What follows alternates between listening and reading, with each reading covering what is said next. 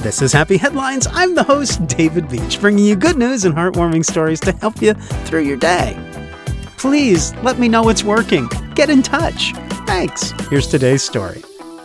32,000, that's a pretty good sized number. It's especially a lot of meals, and one restaurant in Edmonton has given away that many meals during the pandemic, and probably even more since I wrote this. Last April, Dil-e-Punjab started to offer about 35 meals a day for anyone who was hungry, no questions asked. Now, the restaurant hands out 100 meals daily. The only request from Dil-e-Punjab is people wanting a free meal. Let the restaurant know in advance. It's all simple, regular food rotated. Every day we have a different menu, says the manager Sofan Asif.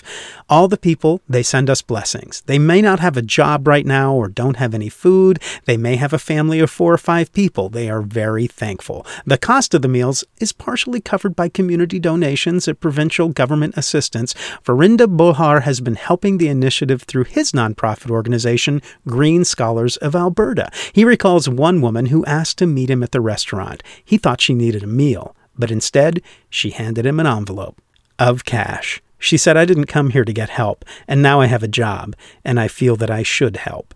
Christina Usborn wanted to help, so she started a Facebook group called Our Initiative to collect donations and post updates. People are going a week, 2 weeks without any food at all, so feeding people is important. The hope is one day there will no longer be a need, but as long as people are hungry, these people want to help. And that is how we get through this. And that is how we get happy headlines. This is Happy Headlines. I can't even tell you how much I appreciate you listening. Hey, do me a favor and tell your friends. Let them listen to an episode. Let them listen to all the episodes. It'll take about a year, but they can get through it if they listen to one a day, because that's what we do.